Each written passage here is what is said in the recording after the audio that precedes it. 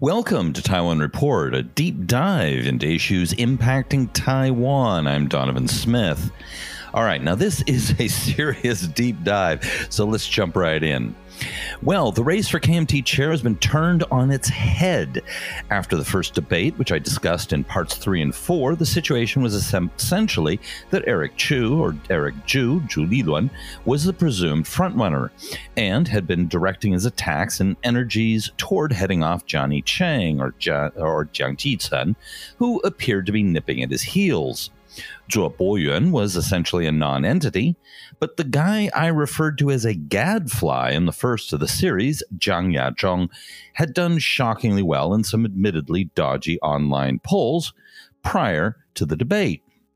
Now, after the first debate, some semi-serious polls came out, which showed Zhang Yazhong polling a strong second behind Zhu Liluan, or Eric Zhu, with Johnny Chang in third and Zhuo Boyuan still basically not registering.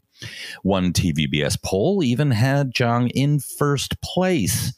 Now, these polls have some problems. First, polling KMT members is a bit tricky. Second, they mostly seemed from biased sources. And third, there are large numbers of undecideds. But these polls and a sudden surge in press interest showed a clear surge in support for Zhang. But why? Zhang has long been considered, well, a gadfly within the KMT, and even a bit of an odd character in the deep blue pro-unification wing of the party. Every few years, he comes out with another pro-unification plan with a catchy name, like One China, Three Constitutions, or Two Sides of the Strait, Common Unity. Or, in a close play on one country's two systems, he once advocated One Country, Two Governments. And those are just some of his formulas. He has always been deeply pro-unification to such a degree it is a wonder he isn't in the new party. He's an ex-professor who currently heads up the KMT's Sun Yat-sen School and was a big influence on Hong Xiuju's aborted presidential run in 2015. He has run for KMT chair and ran in the last KMT presidential primary, and both times got totally crushed. He barely registered. So why is he suddenly hot now? The most likely reasons are pretty simple, starting with the obvious. Up through the first debate, Eric Zhu and Johnny Jiang sounded almost identical, and neither came across as particularly sincere. Neither had a terribly successful run during their terms as KMT chair, though to be fair, both took over at particularly tough times for the party. They're both seasoned politicians, and it's very obvious. Zhang Yazhong is anything but. He's a deeply committed ideologue, passionate, blunt, and sincere. He has a good delivery and good voice, honed by years of experience lecturing, and delivered his performance at the first debate with some punch, which either came across as righteously indignant and telling the truth, or simply as a cranky old mainlander, depending on your view of him. So let's say you're a KMT member, and the press is feeding you two options that are essentially slick political peas in a pod, as Zhu and Jiang are. Then a guy who is deeply passionate about the KMT comes along speaking with sincerity. So a lot of people in the KMT who weren't impressed or disagreed with Zhu and Jiang bolted to what appeared to be the only viable alternative, Zhang. Plus, there are still a fair number of deep blues in the party, and a big block of mainlanders who will naturally gravitate to someone like Zhang if they don't like the alternatives. Plus, Johnny Jiang, is full Taiwanese, and Zhu half Taiwanese. And in the minds of the deep blues, their first Taiwanese leader, former President Lee Teng-hui, betrayed the party and paved the way for the hated DPP to take power. And Zhang specifically came out and trashed both Lee and the DPP. He's a speaking their language. Interestingly, they didn't go to the stodgy, dodgy, but ideologically orthodox Zhuo.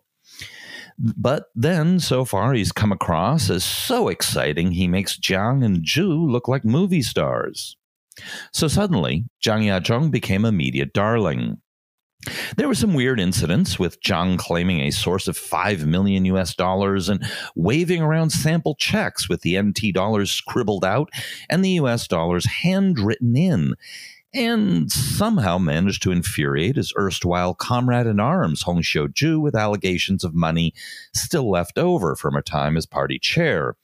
She went on the counterattack and said Zhang's personality wasn't suitable for KMT chair and that he was too subjective. Calls rose, probably originating in the Zhu camp, to dump Zhang and support Zhu to head off the threat and unite the semi-reformist side of the party. Then, on September 17th, Eric Zhu on a talk show referred to Zhang Yajong as a red unificationist scholar, which was a surprising attack from inside the party that seems to play right into the DPP's line that there are red, i.e. pro-Chinese communist elements, in the party. Now, red unificationist is a shorthand for advocating for unification with China on China's terms or advantageous to China's aims. So that brings us up to the second KMT debate on CTI TV that was broadcast online. This is by far the weirdest debate I've ever seen. But to be fair, one of the most entertaining. It was held in a small studio in a setting that more resembled a game show than the usual stage and auditorium setup we're used to. The debate itself was also more like a game show with a series of shifting formats that I've never seen anything like before in a debate. For example, one section featured a series of questions from various notables, including some fairly famous figures like Zhao Xiaokang and Dennis Peng. It forced a series of decisions on the debaters to choose carefully, because each choice came with some political messaging on picking that person's question and risks in what they may ask. Then, once chosen, the candidate had to then declare another candidate that they would also force to answer the same question on, and were given a few minutes to answer before the other chosen candidate had to weigh in. This meant that the candidate had to carefully choose which questioner to get their question from, amusingly shown as videos from the person asking the question, and introduced by the MC as, "Let's check the VHS," before playing the question. And then choose who else to stick that question to, which was yet another strategic decision. There were various other formats along the way, including a weird section involving live questions from viewers that came across as a bit incoherent, and another where they could come up with their own questions and also pass that question or stick it to another candidate. And in short, or I should say other candidates, in short, it was designed to force strategic questioning, defensive answers, and offensive assaults within a safely pan-blue context. It was actually fairly entertaining and fairly unpredictable. Not sure it's a particularly dignified setup for civic engagement, but it sure was more fun. And oh my, did the fireworks fly. Before I get into the wild and weird debate that it was, I should note that all the questions, and some of them tough, were almost entirely from a pan-blue perspective. So no questions on the KMT's martial law legacy, for example. It's also important to note that CTI TV is largely controlled by the Want China Times Group, which the Financial Times from London, citing multiple sources, reported actually receives marching orders direct from China. At one point, they were devoting around 70% of their entire news coverage to Hanguoyu, and any troubles in China or Hong Kong simply never happened in their world. They finally got kicked off cable TV by the national regulator, though they are still on MOD and broadcast via YouTube. Their audience is deep blue, bordering on red, a fact that makes what happened in the debate even more shocking and startling than expected. So the candidates were Zuo Boyuan, who has been staking out a line that could have come out of the Ma Ying-jeou era unadulterated, but who has been barely noticed. Johnny Jiang, of course, Jiang Jichun, the last KMT chair seeking another term, who started out as a strong reformer, got his ass kicked, and is now trying to win again on a more centrist platform by dropping his previous opposition to things like the 1992 consensus. Jiang Yacheng, an old, deep pro-unificationist once considered a bit kooky by even the Deep Blues, but who is now surging in a campaign to bring the KMT back to their roots, to remove the poison of Li Denghui and the DPP, and to sign a peace memorandum of understanding with China during the first few years of his term. And finally, Eric Zhu, the consummate politician whose carefully crafted messages can mean all things to all people, and who never, ever takes a firm stand or indeed any risk if he can possibly avoid it, but who is considered genial, likable, and is remembered for doing a pretty good job running Taoyuan and New Taipei. Right from the moment the candidates came out, however, it was clear things were going to go a little unexpected. Zhuo came out in a blue suit and tie, as expected. Jiang appeared in a blue suit and tie, but wearing runners with a black top, but bright white thick soles. In short, the mullet of footwear, but nothing surprising for the relatively youthful Taichung Johnny. Jiang came out professor style in a blue blazer, tan slacks, and blue tie. So far, nothing out of the ordinary. It was the always boring, conservative, risk-averse Eric Zhu that was the surprise. LL Cool J sauntered out wearing a casual polo shirt, slacks, and runners, looking like he's just popping out to the nearest 7, not like someone whose political career was on the line. Jiang kicked off the opening statements, pounding away at party unity and making a spirited defense of the 1992 consensus he once tried to get scrapped. He cited DPP supporters, the so-called 1450 online army, of twisting the 92C into meaning one country, two systems, which is a bit odd since it was Xi Jinping that did that. The DPP simply had to repeat what he said, but the CTI TV audience might not know that because in their newsroom, China does nothing wrong. He cited Ma's repeat wins and Han Kuo-yu's upset win in the Kaohsiung mayoral election to state that the 92C wasn't poison at the polls. He also stated he was willing to hold high-level talks with China. Zhu was, if anything, even more concerned with party unity, saying, quote, the KMT is not very united right now, and pitched himself as the unity candidate. He emphasized beating Taiwan state-building parties Chen Kuo-wei in the upcoming recall and promising to win the elections in 2022 and 2024. He also talked about the KMT's glory and opposed the DPP's Taiwan independence education in local schools. Jiang chose to defend himself, but only after kicking off with stating that Tsai Ing-wen is the source of all chaos. Clearly, after always being ignored, he's not used to the barrage of criticism coming his way. So he decided to directly address those Kou Maozi attacks.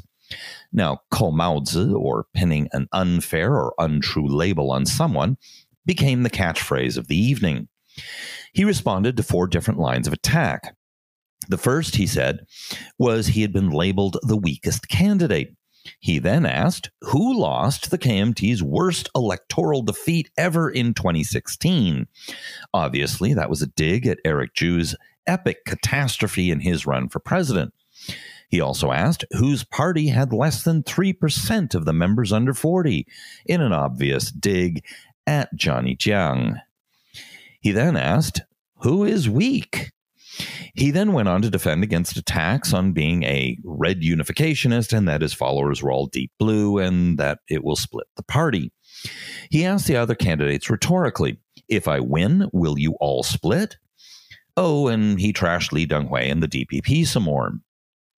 Zhuo said that Han didn't really lose in 2020. After all, his total vote count in his presidential run crushed Zhu's 4 years earlier. But it was all because of the DPP's tricks that Han didn't win. Then it was question time, and Zhu got a question on U.S. relations and said that U.S. and China relations are, quote, equally important and must be balanced. He added that by the end of the year, he would open a KMT office in Washington, which incidentally Jiang has already done the legwork on and apparently has already secured office space for. He said Washington was full of DPP voices and that they need to be taught that the KMT is the party of peace and not at all troublesome. He then punted the question to Jiang, saying since he was so angry, he'd give it to him. Now, Jiang Yazhang was pretty clearly pissed at that dig and said, Zhu says I'm angry, but I'm not, sounding rather angry at the time. And he was unhappy people in the party were Maozi him, and it wasn't right. He then cited his 10 years of foreign service and called Zhu naive on foreign policy and said it was too expensive and not very productive to set up an office in Washington, and instead he'd work through AIT. He might be right on that point. He also said he'd work through Huaqiao, or overseas Chinese, who are loyal to the party to influence American politics, and stated that because they were U.S. citizens, that would be entirely legal for them to lobby on the KMT's behalf. He also may have a point there. The pro-Taiwan Taiwanese Americans have had some success at doing just that. And of course, being Jiang, he had to bring up the Tsai's fake London School of Economics thesis conspiracy. He doesn't have a point there unless somehow time travel was involved. He got the next question, which wasn't memorable, and punted it back to Zhu. Zhu then retorted, I'm not Maozi to you by calling you a unificationist. He pounded away at the point that Jiang was pro-unification hard, saying Jiang had been proclaiming it here, overseas, in China, in the U.S., and wouldn't let up. He went on to say, mainstream opinion is people love the ROC, Taiwan, and we all love freedom and democracy. Quote, why do some people doubt Jiang? He asked. He then went on to give example after example after example of all the pro-unification formulas and plans that Jiang had come up with over the years, and noted that at one time Jiang had called himself a leader of the unificationists. He then pivoted to only an inclusive party will grow and reiterated, there are no light blues, no deep blues, only true blues line. He trashed Jiang for criticizing Li Denghui, accusing him of sounding like the People's First Party, and he then claimed that it was Jiang who was doing the Maozi to him. Jiang then pulled out a piece of paper with a scribbled chart on it and gave a long lecture on the 92 consensus because Zhu doesn't understand it, he said, which was about as and his interpretation was about as deep blue in his interpretation as he could have given. And later in the debate, he once again accused Zhu of not understanding it and pulled out the same paper and repeated the same lecture. He actually did make a good point, however, that the KMT's line about each side, different interpretations, wasn't sustainable and that something new needed to be created. Though it was pretty clear that whatever he had in mind was more pro-China and presumably tied to his MOU for peace with China. He also bragged about invites he got from Chinese Foreign Minister Wang Yi.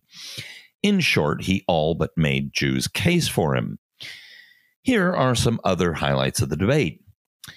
Jiang Yazhang, when asked about whether the KMT should drop the Chinese from the Chinese Nationalist Party in the KMT's name, said, quote, it is a place that our revolutionary forefathers spilled blood for, adding that the word does not simply mean the People's Republic of China, as, quote, it also means us. We are Chinese. Taiwanese are Chinese, as they are also Taiwanese. Okay. At another point, he said basically if he's KMT chair, voters will have to choose between war and peace, and his peace MOU with China would bring voters back to the KMT's side. Zhu said that every time he met up with Xi Jinping, he would go out of his way to bring up the both sides' different interpretations part of the 92C, which of course the Chinese would never agree to. Johnny Jiang Jicheng called for an original flavor 1992 consensus, noting, correctly, that when both sides met in 1992, there was no such thing as the 92 consensus, just a consensus on agreeing to meet and talk. He called for a return to that spirit. So that's just a taste of how it went. Zhu and Jiang were at each other's throats for pretty much the entire debate, to the point that both ran over their time and kept heatedly talking even after their mics were cut. At one point, Jiang pulled out a blown-up picture showing a previous KMT chair speaking at a university in Beijing with just Nationalist Party behind the speaker, without the Chinese part of the name, and vowed to get more respect. Zhu reacted with glee when it was his turn, pulling out a similar blown-up picture showing himself as the guest KMT chair speaking at the same Beijing university with the party's full name and his full title on full display. It was clearly a setup on Zhu's part, and he couldn't contain his obvious gotcha glee, so much so that after he was finished speaking, he ignored the next speaker and pulled out the picture again to show it off to some people in the audience, and clearly was having a great time with his excellent diss of Jiang. Zhu was on the attack constantly, and quite viciously.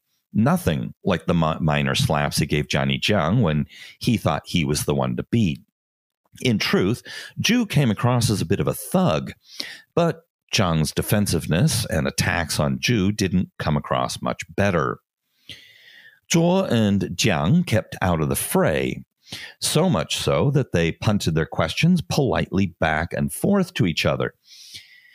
Zhuo made basically no impact, and for most of it, Jiang was pretty nondescript, though by the end he was starting to lose patience with the two squabbling children and started to come across as the adult in the room.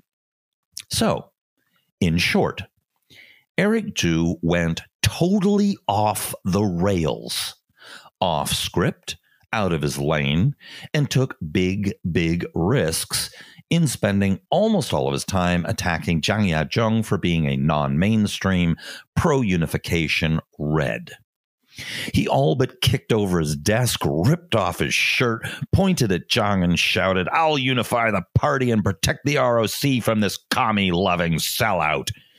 And he did this all on CTI TV. I was stunned, shocked, flabbergasted. This wasn't the Eric Zhu we've all grown to yawn and mildly roll our eyes at. The Froze over at the Frozen Garlic blog entitled his excellent piece on the debate, "Zhu Goes Ballistic." These academics, always going for the understatement. So what the hell was Zhu up to? Obviously, he now considers Jiang his prime competition, which explains a lot. Another possibility, which the Froze goes into at length and is very worth reading, is that Jiang represents an existential threat to the party. I'm going to shamelessly steal from Frozen Garlic because he summarized so well I couldn't think of a better way of doing it. But again, there is a lot more to his excellent piece. I highly recommend reading it and have linked to it from Taiwan Report under Must Read. So this is from what he said. The party is happy to talk about the 10 golden years or the 3 principles of the people, and it is happy to go to China and make business deals that enrich everyone. However, they are aware, even if they won't admit it out loud, that unification would mean the end of the ROC, and they don't want that to happen. Jiang is among the few in the party who have confronted that problem and, parentheses, seem to have decided that China is more important than the ROC. Hong Xiuzhu is another. When she was running for president in 2016, old KMT veterans were shocked to hear her refuse to talk about the ROC, since that would mean 2 Chinas. Jiang and Hong are not unconditionally blue. They are willing to be red if their loyalty to one China demands it. Zhu's insistence that he is true blue and that the KMT must not become little red is not mere rhetoric. He is fighting for the survival of the ROC. The danger is not that Jiang might win this election, since in this scenario, Zhu was confident of victory. The danger is that Jiang might lose honorably, getting a lot of votes, a lot of respect, and set himself up as the frontrunner in the next context. In other words, Jiang might follow the Han model. Zhu doesn't want to merely defeat Jiang, he wants to discredit Jiang. The point of calling Jiang red is to paint him as outside KMT values. Jiang's aggressive steps toward unification are not steps that the KMT